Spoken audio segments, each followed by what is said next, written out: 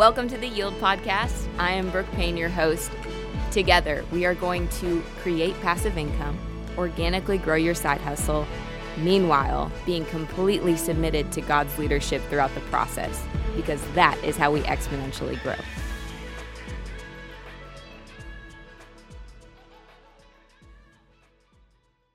We're here with Young and a Million. You guys introduce yourselves. Tell us who you are, what you're up to. Yeah. We are Young and a Million. I'm Cody Christopher. I'm Alex Christopher, the drummer. So what is like the genre? What's the feel behind the music? How did you guys become a band? Like, give us the backstory, the whole thing. So it's really a pop rock duo. You know, it's very much high energy music, but we also write a lot of love ballads, and we both had our own careers when we were in Nashville. I was a singer-songwriter, and Alex was a DJ at the time, producer, and we actually met at our friend Tyler Ward's Bible study. Shout out Tyler Ward, our YouTube friend.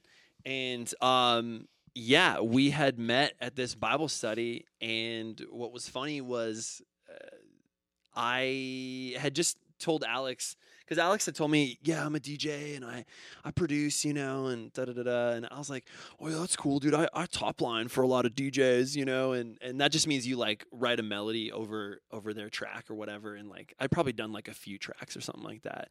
And then Alex was, like, super, super artsy. He was like, I'm getting more into this, like, cinematic stuff now. And I was like, yeah, I really like cinematic stuff too. And then he was like, well, I guess we should have a session together. Like, it was so Nashville. It was very Nashville, yeah. And then you guys have been a band for a year, correct?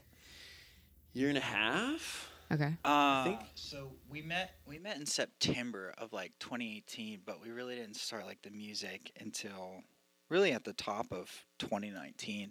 And then we put out our first song March 29th. So it's been about like a year and 3 weeks of like since we've like actually like put out music and become like a band. But who's counting? He's better at remembering the anniversary dates than I.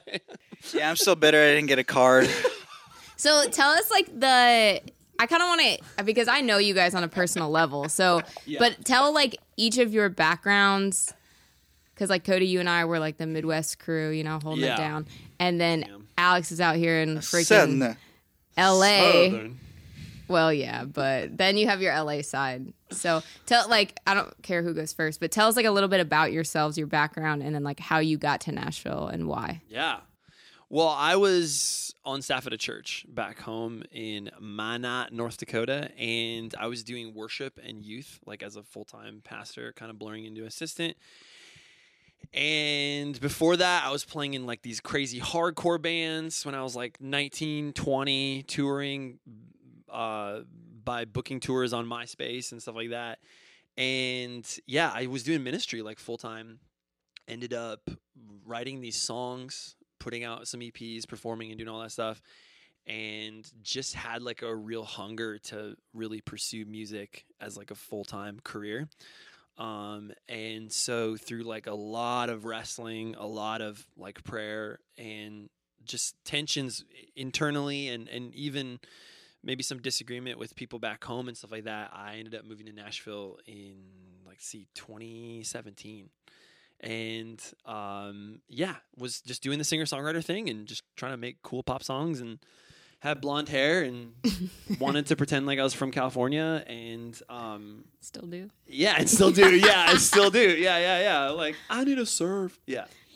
All right, Alex, hit us. What you got? Who am I?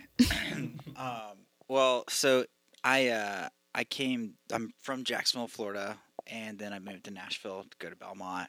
And then after Belmont, I went out to LA because I wanted to go be a DJ. And so when I went out there, I became an intern at Dimmock, which is Steve Aoki's record label, and I did A&R there. And then I got hired to work under a producer, Alvin Risk, and my whole life was basically underneath, was in EDM and dance clubs and working with all the people in electronic music, and it was great and it was amazing. But I still just felt a little bit off, like pursuing electronic music, because I think deep down I wanted to perform with instruments and like really write my own songs. And I left and came back to Nashville and left all that behind. And then shortly met Cody like a year and a half later, and the rest is history.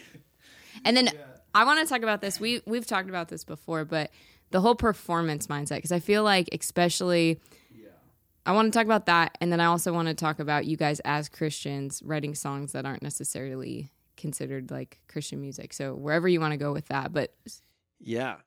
Well, I would say for myself, obviously like having a heart for God and having a heart for music, you often get, sort of pigeonholed into the worship world. And, when you're doing worship, it isn't really about you. It's obviously like about God, and you don't want to bring per se this sort of look at me kind of mentality to that mix, because you're obviously honoring God and things like that. And so for me, I know I so longed for just more of an expression in music, and I almost would feel guilty sometimes because I'd be like, man, I just want to take control of this room and like tell everybody to like get up and like, yeah. And I still sometimes was doing that in like, this this church. I felt like sometimes I was like cheerleading these people, It's just like, it's just like, okay, like there's a lot of people that are like, like pushing like 65, 70 in here. Like we don't need them to be like, jump. like on your feet. Like I can't get up. All right, you in the front in the wheelchair. We're going to do a miracle right now. You're going to rock. You're going to get out right now. Yes. And, but yeah, there was just this tension within me, I think. And I didn't come from a real background that was super, like there's not a lot of entertainers in North Dakota. They're like farmers or businessmen or like, healthcare or whatever. And so I kind of always just felt a little bit like I was in a place where I couldn't totally feel like myself. And so I really wrestled for a little while, and it wasn't until I was out in Nashville for probably a year and a half or so. And I just, just talking to friends, talking to other performers and people in the industry and stuff like that. And you really just begin to grow comfortable with like who you are, which was somebody who is, I was somebody that had a lot of energy and wanted to see people engaged and things like that. And you learned that like the performer in you and the entertainer in you is a gift in itself. It's not something to be afraid of. And though people look at you and you are the focus, it doesn't mean that like, it's a prideful thing, but I still have to like keep pride in check, like, sure. And things like that, you know what I mean? So, which Alex helps me by being like, yeah, we all got our cut things. it. All right, do it again. Cut it again. That was No, I think the perception of like entertainment or an entertainer is like ego. We think like, oh, well, if you want to be an entertainer or a performer, then you must have an ego. But we don't see like athletes like that.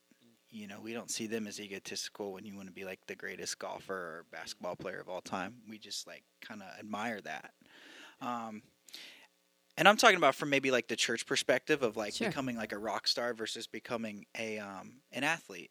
And but like when I saw Cody and I was trying to make a lot of sense of it too, because I very much was like, come from the church and played music in church, and to be in a rock band, it was like you're going off to be Kiss or something like that, and you're like either you're gonna like leave your faith, and but when I met Cody, it just started making all sense, and just like my history inside music and just seeing certain people that have a performer, like they have like they're just performers and they're just born to perform, and it was like undeniable in Cody.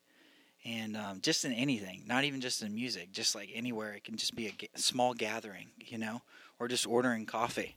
Everybody who's working at the coffee shops like, hey, everybody, like, hey, dear, what's your name? Hey, what's your name? Hey, what's your name? Oh, yo, let me get these sweets here. It's like, yeah, and it's like, Cody just commands a room. It's just like part of who he is. Yeah. Yeah. Hey, you in the back. Hey, I see you. I see you flipping those fries. And then on stage, it's like, all right, everybody in the back, to the right, to the left. So yeah, it's supernatural. Yeah, it's like it everywhere he doesn't goes. feel forced. Yeah. And that's a gifting, and it's like trying to like ride that line in between, like when it comes to worship, you're not trying to distract people of having like a moment with God. You're there to lead them into the presence, and it's all about them and Jesus and facilitating that. You're not trying to like, hey, everybody, all eyes on me, and like give like the show. And that's where I'd say like Young and a Million is like we want to lead people into an encounter with God, but also put on a show. Yeah, and have a great time and be inspired by hope again. Whether it's like hope to fall in love or hope to chase dreams or like hope in Jesus. I mean, ultimately that's like our deepest message. But so. And what would you say to? I know a lot of people personally, and probably some who are actually listening to this right now, but people that are riding that line of like, I know I'm called to write songs for God and to do worship publicly and like on a stage, but I also feel these songs burning in me that have nothing necessarily, don't say God, and they're not like worship to God. It's just a love song, or it's just a song about hope. What would you say to someone that's like trying to ride that tension?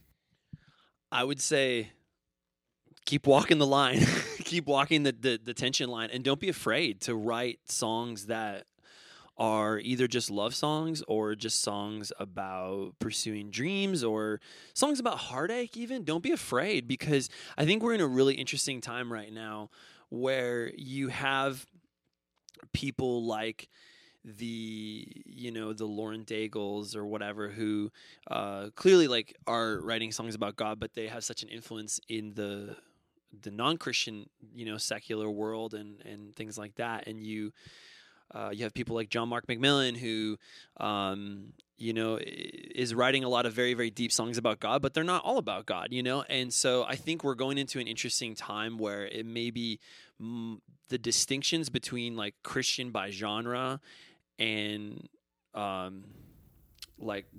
identifying as it, like they're getting blurred a little bit, and not every song that we write is about Jesus. Probably most of them aren't, but we also have these songs that are clearly about our faith. And so I would just say, just embrace it and don't be afraid of it, So would you tag anything to that? Yeah, I'd say that like, we identify ourselves as an original band, but we have Christian faith, and we don't identify as a Christian as a musical genre, but it's like our faith. And that like, in the culture that we're in, people see Christian music, not everyone, but for the most part, of like a sound versus a message and faith. And we just want to always make sure that we're identified like with like the message inside our music, and that's ultimately hope. And it's not in a popular or what's popular for that sound at the moment. And it's not that there's like nothing wrong with like making that sound or you feel called to write those songs. We just know that like when people hear, oh, you're a Christian band, they're going to think that we're something that Young and a Million really isn't. And we don't want to discourage people away from or basically give people a misconception or then pass up on something that's really awesome, because I think everybody should listen to our music. And the coolest thing is when people who aren't believers listen to our music. Yeah. Like that's like the coolest thing. Yeah. I love that. And everyone's listened to it at this point because the intro is your song. So shout out. Oh, and I'd say I was going to say one more thing. Oh yeah, we want Young and a Million, like we are a band for people who love music. That's what we want to be, a band for people who love music. And a lot of times Christian music, at least for me sometimes, like, the best thing about it is you go there for Jesus, right? It doesn't matter who's really singing. Just give me a song about Jesus because I need Jesus in music. And we want to have that, but also having like being a band for people that like love like that artist or like that band or that sound, like Coldplay or U2. You go to hear them because you really like, they just have like a gifting for this sound and they're like blessing people through their music. And like that's what we want to be as a people who fall in love with like our sound and are blessed by like our original music. And hopefully in the midst encounter God. Yeah, I love that. And then I kind of wanted to touch on something that, Alex, you had said before, and I appreciated, and it's a little bit of a touchy subject, but I'm going to go there anyway because that's what we do. Go there.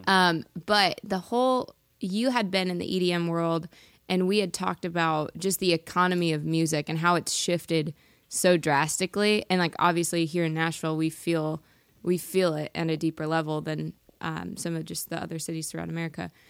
But talk to me about like the economy of music and then specifically growing up in church and how that helped, like how you grasp this idea of maybe how the church needs to recognize how we view musicians and, how to like support them better.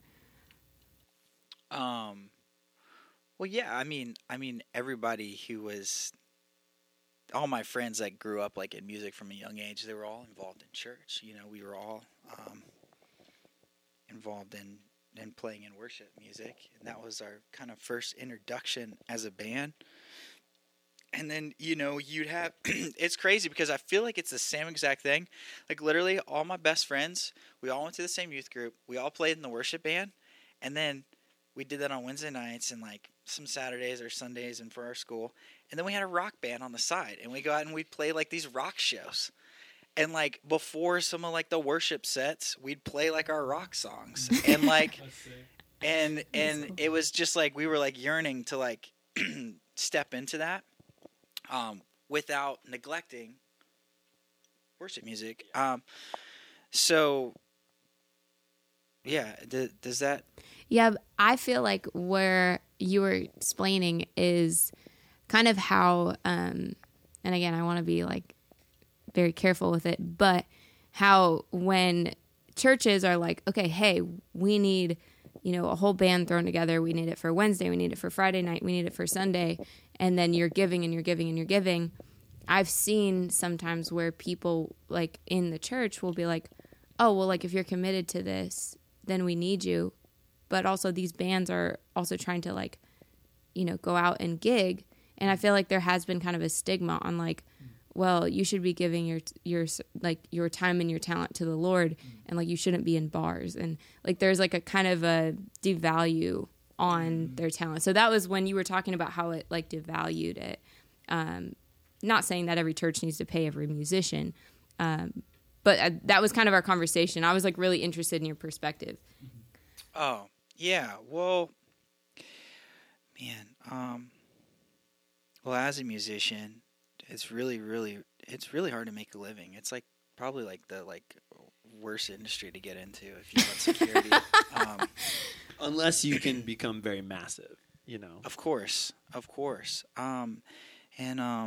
The thing is that there's a lot of really great musicians, and they play, they're trying to afford to get by, so they're playing these other gigs with some other artists that maybe aren't writing songs that really like resonate with like their values, or they go play in bars really late at night, and it kind of like chips away at them. Like, I think I'm not supposed to be playing in bars for a bunch of drunk people, but like this is like how I can afford to pay my bills. And there's like this kind of just like it just like can really be a place of, it can just put people in a rock in a hard spot.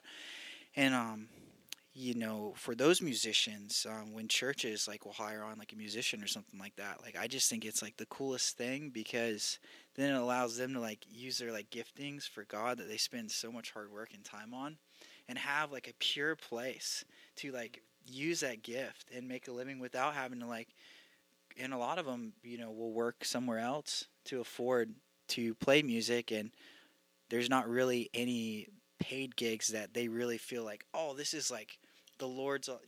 And it's not that it's like about profiting for the gospel, but it's about like making a living and having a clear conscience. Yeah. With your gifting. Yeah. I think that's such a good perspective. Yeah, I think really, really well articulated.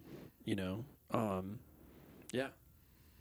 Yeah. I feel like yesterday we were going into not yesterday, a couple days ago, going into some thoughts on just, the economy of music, and especially when you're not in the music industry, it's easy to forget about, but when you are in the music industry, it's all you think about. And there's not a lot of people having these conversations, especially within church. And so I'm not trying to like peg anybody of like, okay, you're wrong and you're right. Or every musician in church needs to get paid. I just think it's a conversation that maybe some pastors have never even thought about. And like people in ministry, I think we just have to recognize talent, and we have to recognize value on people.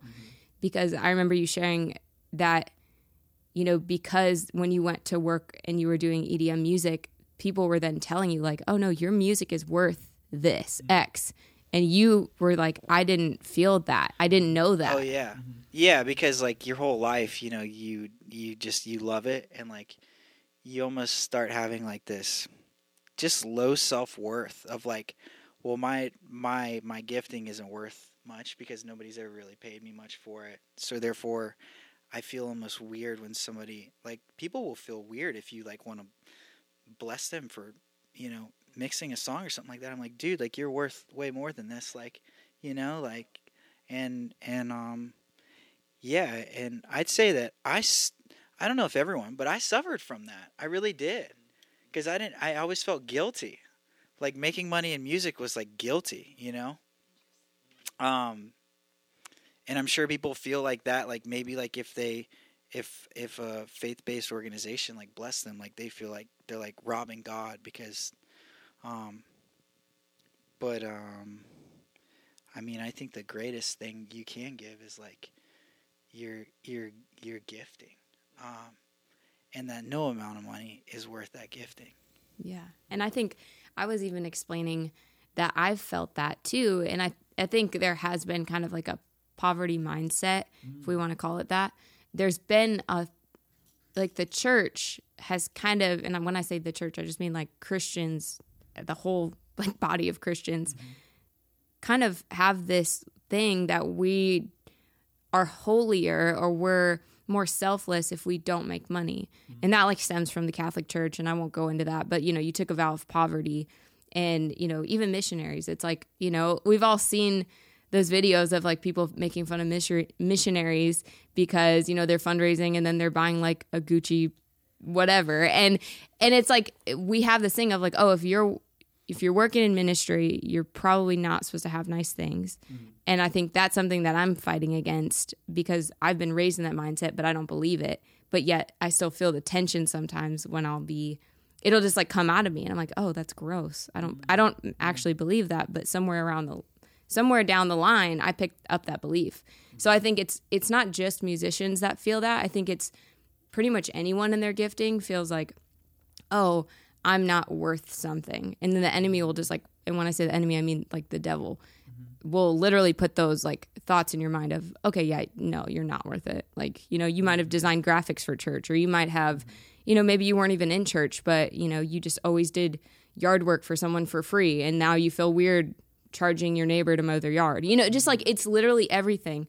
But we have to survive. And I think generational wealth and building and savings, I don't think any of those things are wrong. Right. Is there extravagance that probably could, like obviously there's some measures that we need to take. But like I said before, money just makes you more of who you are. And so if you can get into a place where you can accept people giving you, like basically putting value on your talents, I think that's a healthy place to be. Yeah. While you're keeping your ego in check. But I know, like, when I was on staff at the church back home that I was working at, I guess it is a weird thing to take the money that like you're seeing from the people around you, like and spend it how you do, you know what I mean? Like, and Did you feel weird like buying a new shirt? oh no, I totally bought like killer jackets and stuff like that, and I was like,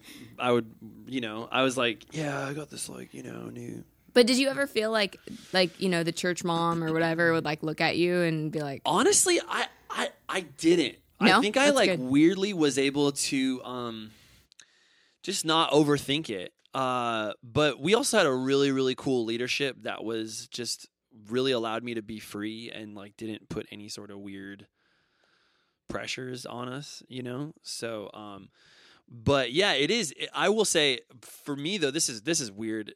Is that when I was doing Cody Turnus singer-songwriter stuff, like I would sometimes feel weird when I'm taking money from someone, like for them to buy a shirt for me and stuff like that. Like it was weird. I don't know why that was. I would just be like, I would just want someone else to take care of it. I don't know. It was like a weird thing for me because I was like, whoa, they're like giving me this money. Like, but it's just odd, and I don't know why we have these weird preconceived ideas of why we don't think we're valuable in that way or whatever. But, yeah, it's stuff you have to fight through, and, yeah. yeah, I love that. I kind of want to shift gears a little bit. Unless, did you have something to say? Well, he's always thinking. I always got something to say. Go for it. Yeah, I mean, I see like the mindset of, some people and I understand like where that comes from. And I think the danger that money can do is just can distract some people. Like say it's like, yo, I could make this money doing this song, or I could do this song that's like gonna like further the Lord's like work, and also it can give you a false sense of security.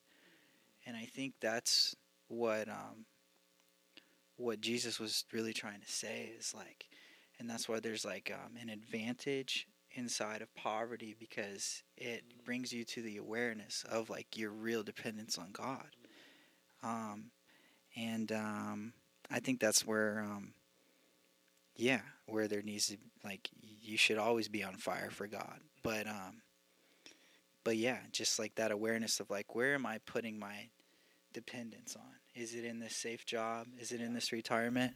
Right. Or is it on like Jesus is like, gonna save you? Right. Yeah, it's such a tension. And I think that's the whole point behind this podcast and me.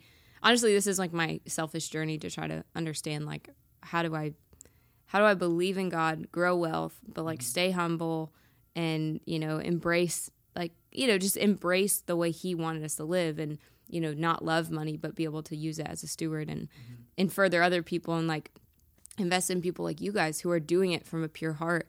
And it is such a tension because part of me is like, I just wish I was born in Africa and I never had any of these like stumbling blocks, if you will, that like first world problems. And then there's other parts of me that's like, wow, I'm so privileged. And then like look at all that I have and like all the potential and all the opportunity to advance things that he wants to advance. So, and we could go on and on because this is like one of my favorite conversations. But I want to also hear about some of the songs that you guys have written recently. I know you did the gospel EP, which is really cool.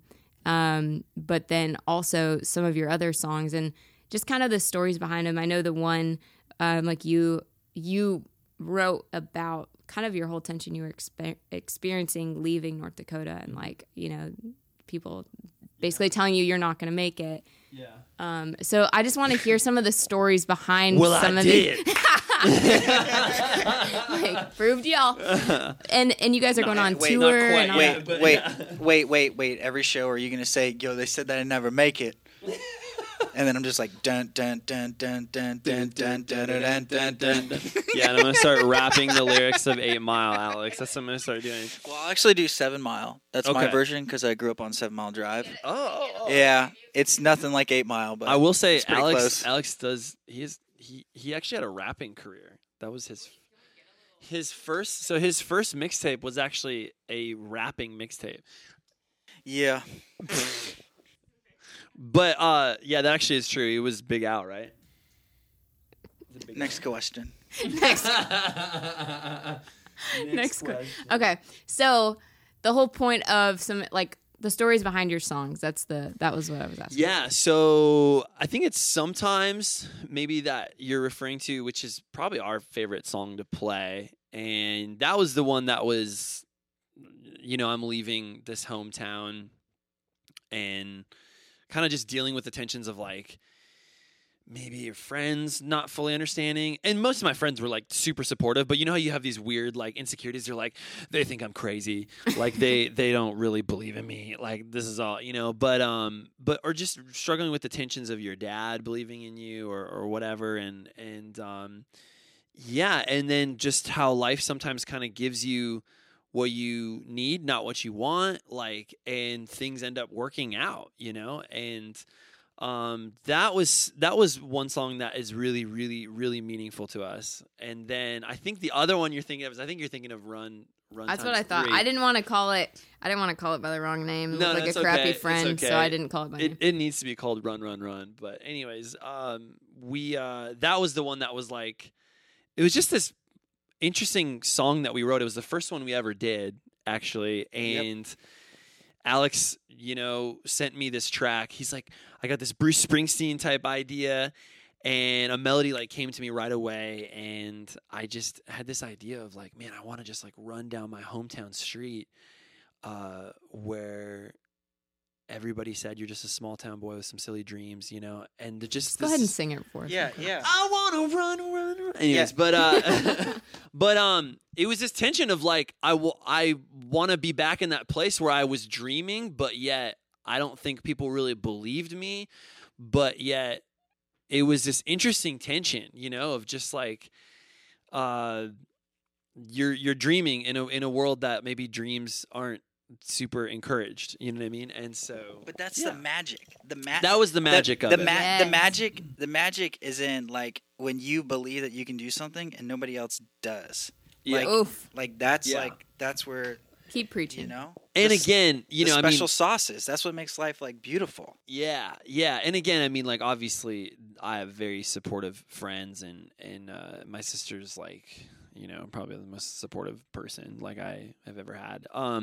But yeah, you're just growing up in a culture where you don't really feel free to like dream super big. And so that was the tension that we were living in, you know what I mean? So yeah, and let's talk about dreaming, because that's obviously like a huge part of all of this.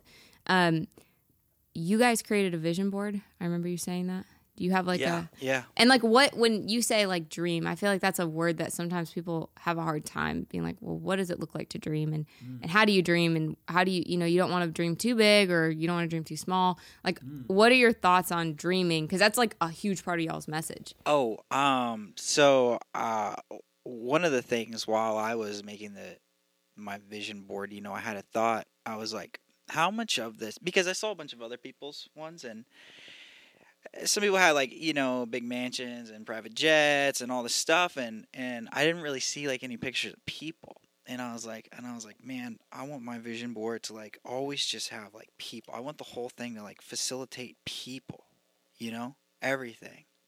And if you're gonna have a big home, awesome. Then have a big family with a bunch of friends, And so I would just, I don't know, I'd say dreaming like with more people makes it like that's a cool dream for me. I don't know. Yeah, and I think, what are the things that have sort of lasted in your heart since you were really, really little?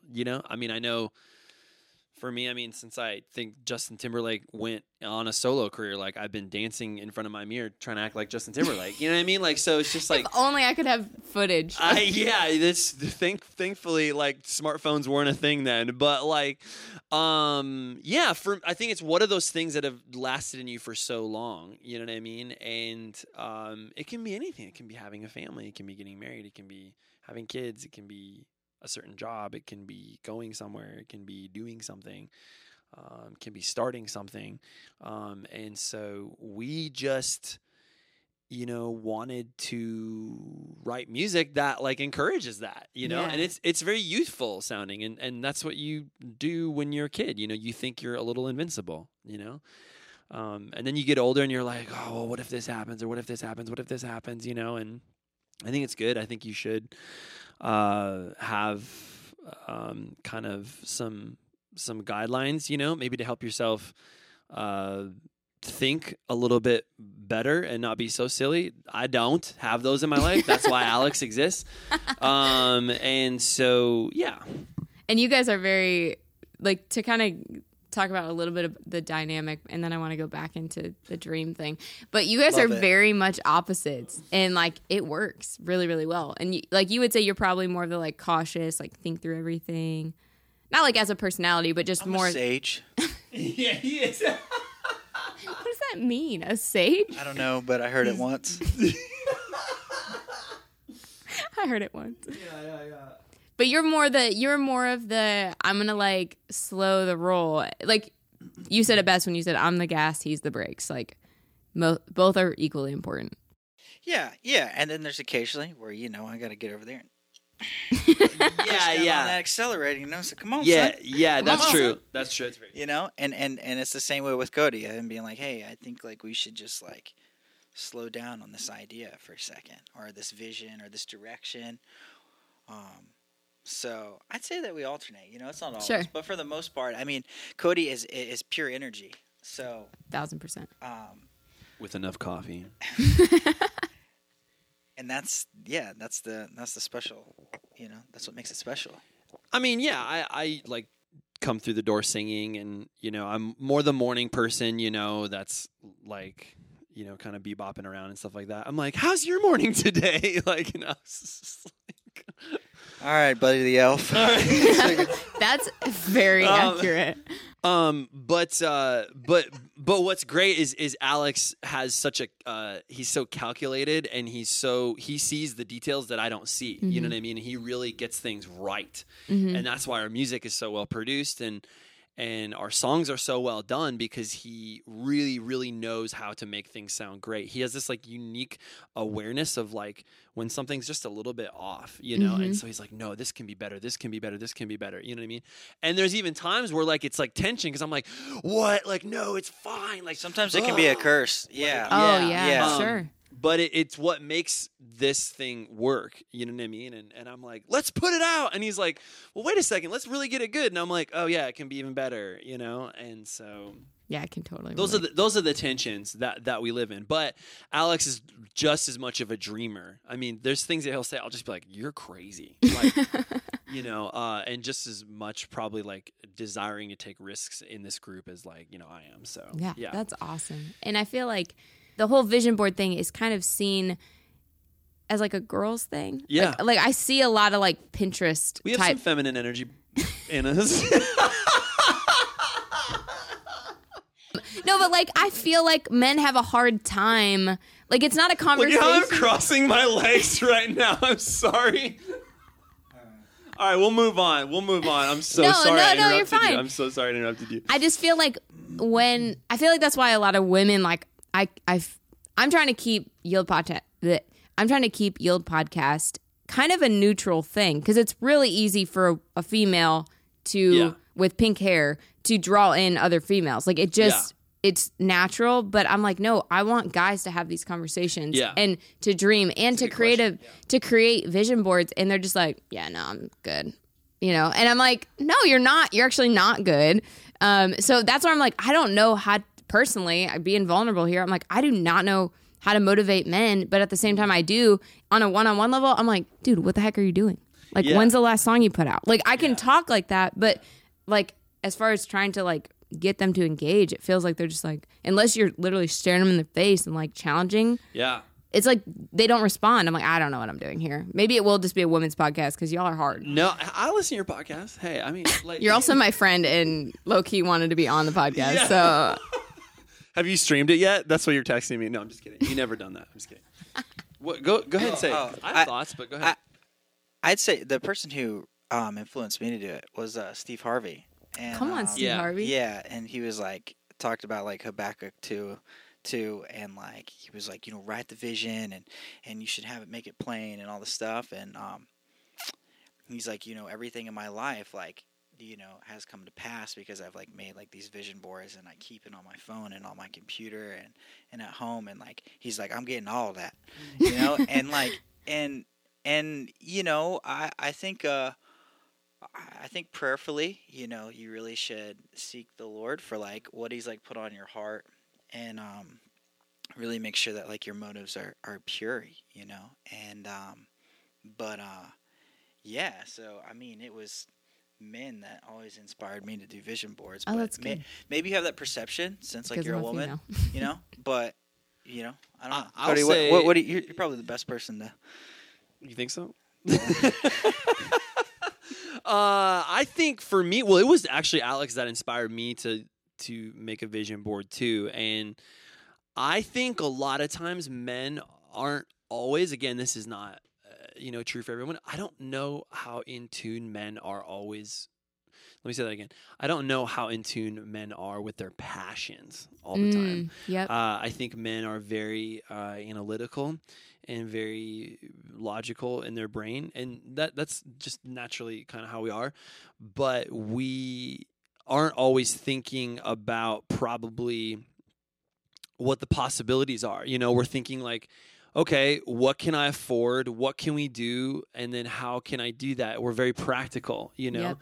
And what I appreciate about women and people, or whether they're men or women who are big dreamers, is they don't think within the confines of a box. They think like anything's possible. And that's why I resonate with people like Tony Robbins and stuff like just people who don't have limits to like what they can do in life, and so I think we're very passionate people, and we're just very in tune with what we love, and I would say if you're not there yet, I mean like keep seeking God on it, and just really just keep exploring, and so I think that's part of it. Yeah, and going back to what you said before, which I found, actually started figuring this stuff out. I was about 19 years old, and I went through this whole process of like asking my parents, hey, when I was young, what did I do? Like what was my thing that was like stood out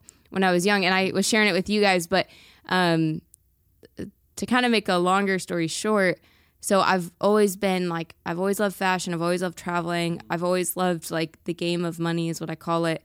I've had all these very specific passions, and I grew up in a small town with parents who worked really hard, who were amazing and always told me I could do whatever I wanted, but were never like influencing the travel or the money thing. I mean, it was like it never came from, my mom, she was hip, but it was just like, I remember growing up, and still till honestly sitting in your driveway 2 days ago, I had no idea where I got any of that from. And this week, my great grandma had passed, and when I say my great grandma, people don't think like, oh, well, you don't have a relationship with your great grandma, but I actually was really close with mine. And it like hit me like a ton of rocks that she was the one. It was literally her legacy that I was influenced by, and she's the one that so cool. She did hair for her entire life until she was 86, in a studio in the back of her house. And she always dressed crazy, like rhinestones and zebra and all that. And just so crazy that no one would expect. Into her 80s, like until the day she died, she was wearing rhinestones. And she was so cool and so bold about it. It was like she didn't care if it wasn't other people's thing. So, and then she traveled. I have a map from when she and my great grandpa went to Europe that I actually used when I planned out my trip that I backpacked with my friend. And it's just like all these little things that just all hit me at once. Like, holy crap, it was her and money. She grew up, she was 3 or 4 years old during the Great Depression and grew up hiding money and buying bonds and buying stocks and understanding that you have to like plan and grow wealth. And it's a huge part. And she was a widow, so she had to take care of herself. So it just hit me like, holy crap, this woman was the only one talking to me about money. And then I was going home and selling my brother Furbies out of my bookcase in my room. And it just was like, oh my gosh, my parents didn't raise me up in that. Not that it's a bad thing, but it was her influence. Specifically, in like all of the things that I'm passionate about. And my mom and I talked about this, 10, 15 years ago. And she would tell me like, yeah, you used to do this, or you always wanted to redecorate the house, or you always wanted to change things. You always wanted to, improve things and paint something and make it better. And that's weird when you're 8 years old. That's not normal. It's not like a normal thing. So that would be my advice for anyone who's listening. Look back and start asking your parents, and looking back at old pictures, especially like the Gen Z. I mean, your whole life was pretty much documented where it's accessible via Facebook. So just look back and ask your parents about like, what were you doing back then? What were you passionate about? And then I would ask people to pray specifically into those things. Like I used to hide myself away with a JCPenney magazine that's like that thick. And, and then I would have graph paper and I would draw houses. And now Cameron and I are doing real estate stuff. And I thought, I missed the boat. I was supposed to go to architecture school. But now I realize that wasn't it at all. And I felt shamed actually when I was that young, because I knew it was kind of weird, like no one my age was talking about like houses or building a house and stuff. So anyway, that was kind of a tangent, but so good. But I feel like that's something that specifically I see the male demographic and the female demographic of like side hustles and whatever. And I see a lot of men will post a lot of pictures of like Lambos and mansions and iced out, and they're like, yeah, like this is me, this is gonna be me, like what up, respect. And I'm just like, okay, ew, that's shallow. And then I see the women's side where it's like, yes, girl, you can do it, do your thing, your side hustle. And I just don't like either, for different reasons. But it's just like, because I think at the end of it all, like we're not thinking about how is our heart doing in the midst of, follow your dreams, create your dreams, but pray into it, because at the end of the day, the Olympians, the celebrities, all these people, once they hit their goals or what they thought to be their goals, they find it's lonely. Yeah. And so anyway, so I'm on a tangent of all that, but that's kind of like the heart behind why I'm doing this. And I wanted to know if you guys had thoughts on it, because I know you do. Oh, Alex has a lot of thoughts on it. I got a lot of thoughts. I think I've found that like dreams for me, they just don't live on pillows. They just don't live in pillows. And like, we only speak in our song lyrics. But yeah, for myself, I felt like I was going to be really successful in Hollywood, honestly, but I was going to be really, really sad. And you did, I mean, you'll never say it, Alex, you're very humble. You actually did, like, you found like a pretty decent amount of success in the EDM world. And you're amening me.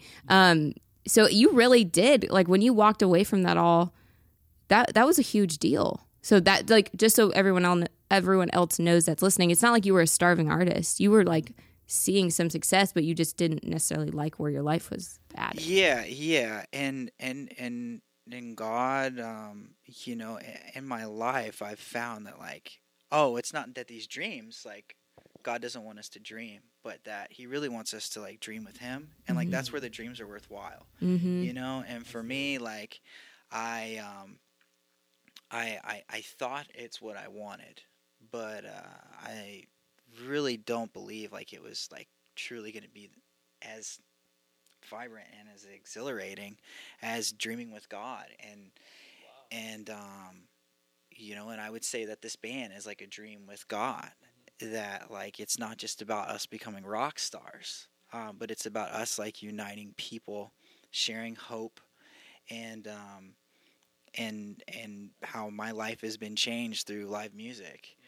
And I want to put on a crazy live show and have other brothers bond with their big brother, and like sisters, like, I mean, bond with their brothers and talk about how much they love them and how they love these records and these songs, and they remind them of like, their love for one another. And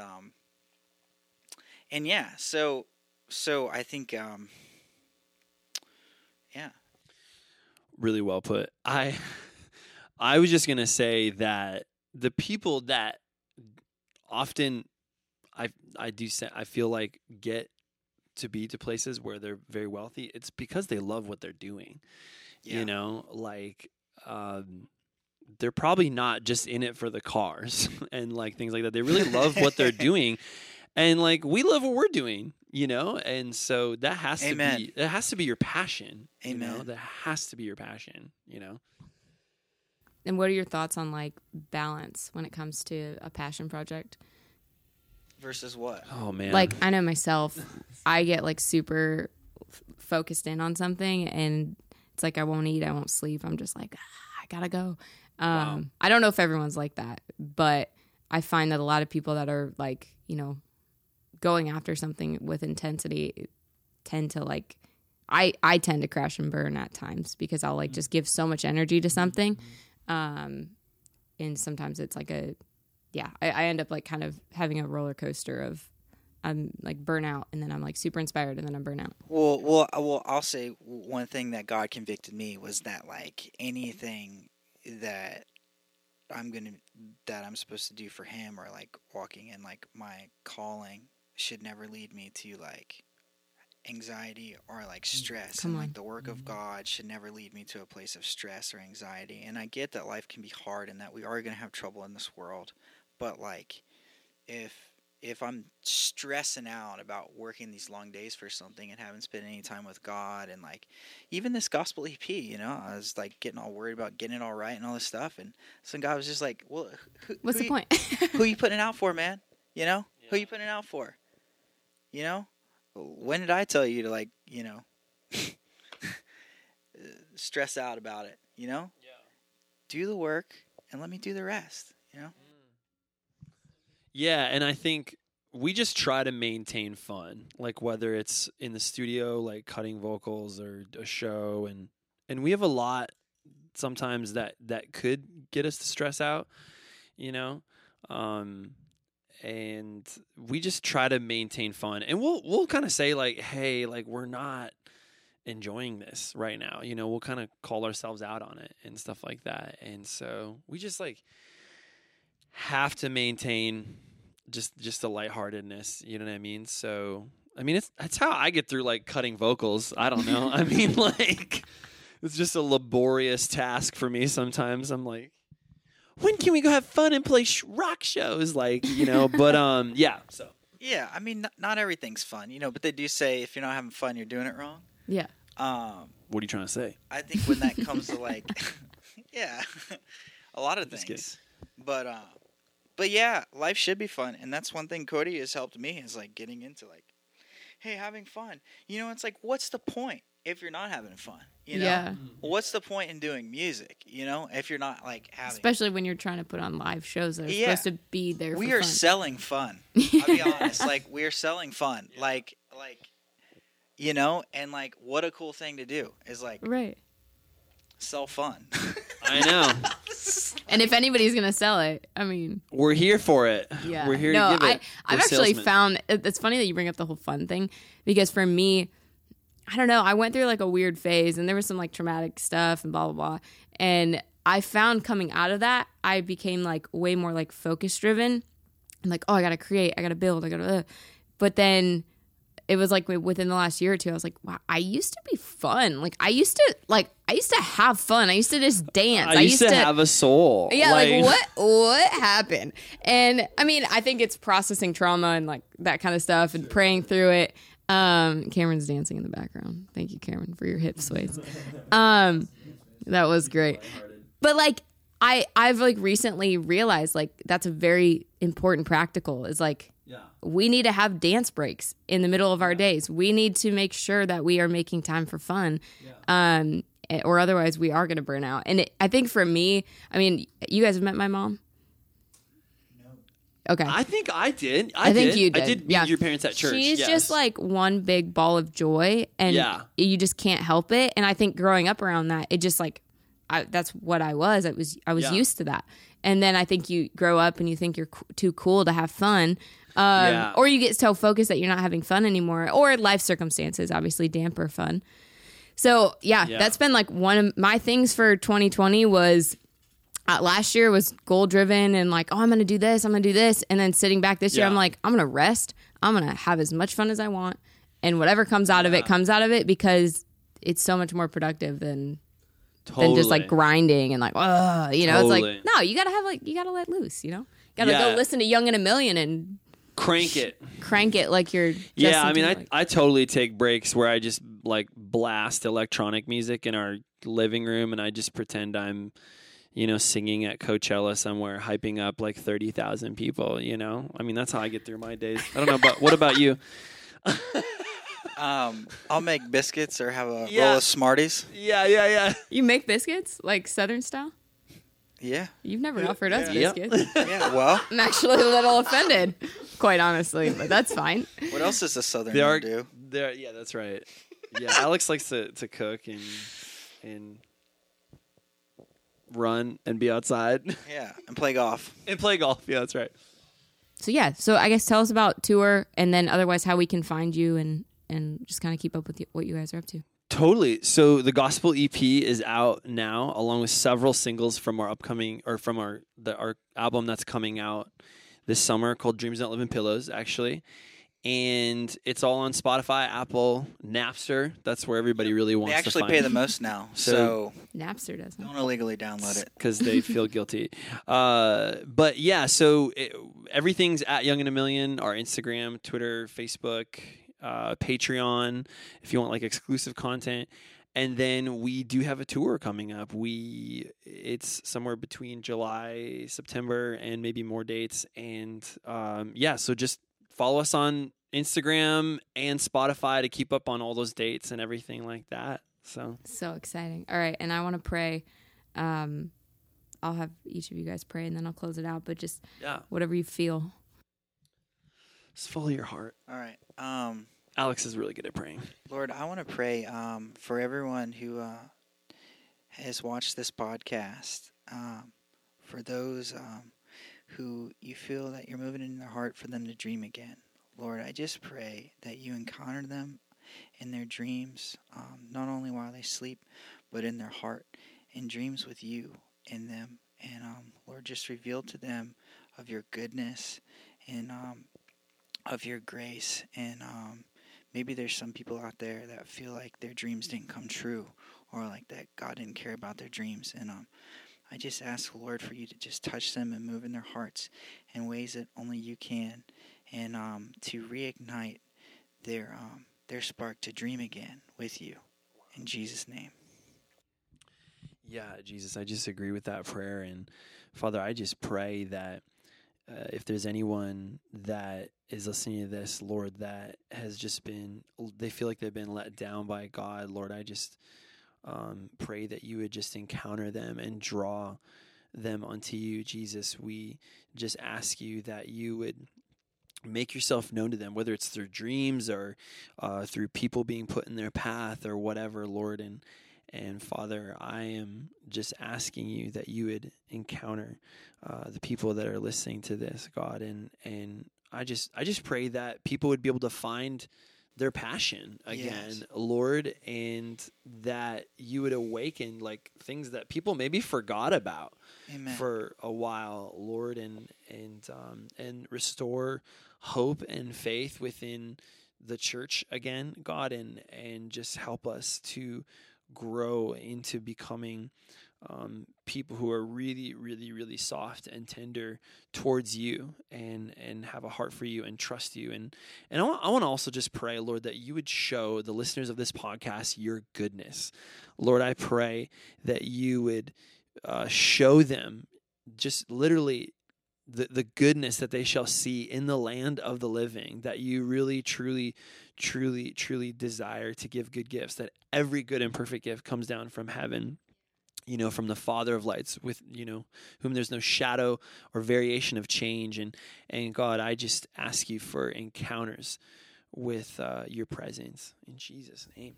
Yeah. Amen. God, I thank you.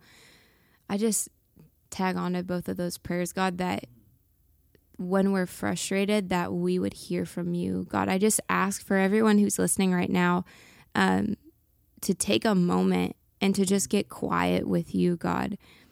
That we're not just running after idle things just to keep ourselves focused on something else because really we're hurting or we're struggling otherwise. God, that you would just tear back the scars and deal with the things that are hurting us, that are confusing us. And God, that you are a tender God, that you can truly heal things. And I also just feel, we've never done this on the podcast before, but I really just have felt like we need to give someone an option to say yes to Jesus. So if you're listening to this, you just right where you are, just stop what you're doing and just ask God to come and be in your heart. And that basically just means just to be there with you. That he's there. He's omnipresent. He's always there with you. But there's a choice to let him into your heart. So God, we just ask for anyone who's at that place where maybe you know God, but he hasn't been a part of your life, that you would be able to just let him back into your life and let him steer, especially in the things that you're frustrated with, that you would let him in and not compartmentalize his presence and his leadership in your life. And we just pray for Cody and Alex, for Young and a Million, for the influence for this tour. God, that where the enemy wants to bring any obstacles, God, we just say right now in Jesus' name that no weapon formed against them is going to prosper, especially this whole coronavirus trying to push everything back. And we just pray over Nashville as a city. We just claim our city for Jesus, our musicians for Jesus, that there's hearts that are on fire to get a sound out that's going to reach people, that's going to bring hope. And there's right now more than ever, we need that, God. Yes. I also pray for the entrepreneurs listening and also in our city, that they would not lose steam, that they would not become apathetic and confused and frustrated, but that this would be a time where people dream harder and that they dive deeper into their passions. But yes, God, we just thank you. And we thank you for what you're going to do through Cody and Alex in the music industry. So we just ask you to prosper them especially with creativity, guys. I just felt like all of a sudden there's going to just be like, he just opens it up and all of a sudden you guys can't stop writing songs. And I think some of the songs you're about to write, I don't know, I could be totally off, but I feel like some of the songs you're about to write are going to like not necessarily fit in the direction you thought you were supposed to go with like the next stuff you're supposed to release. But I feel like he's saying like, just let me do it the way I want to do it. And just let me release some of this stuff because you have no idea what I'm going to do through your music. So yeah, God, we just ask you to clarify that and to confirm that to them. In Jesus' name, we bless you. Amen. Amen. Thank you. Wow. Thanks for that word. Absolutely. Receive that, man.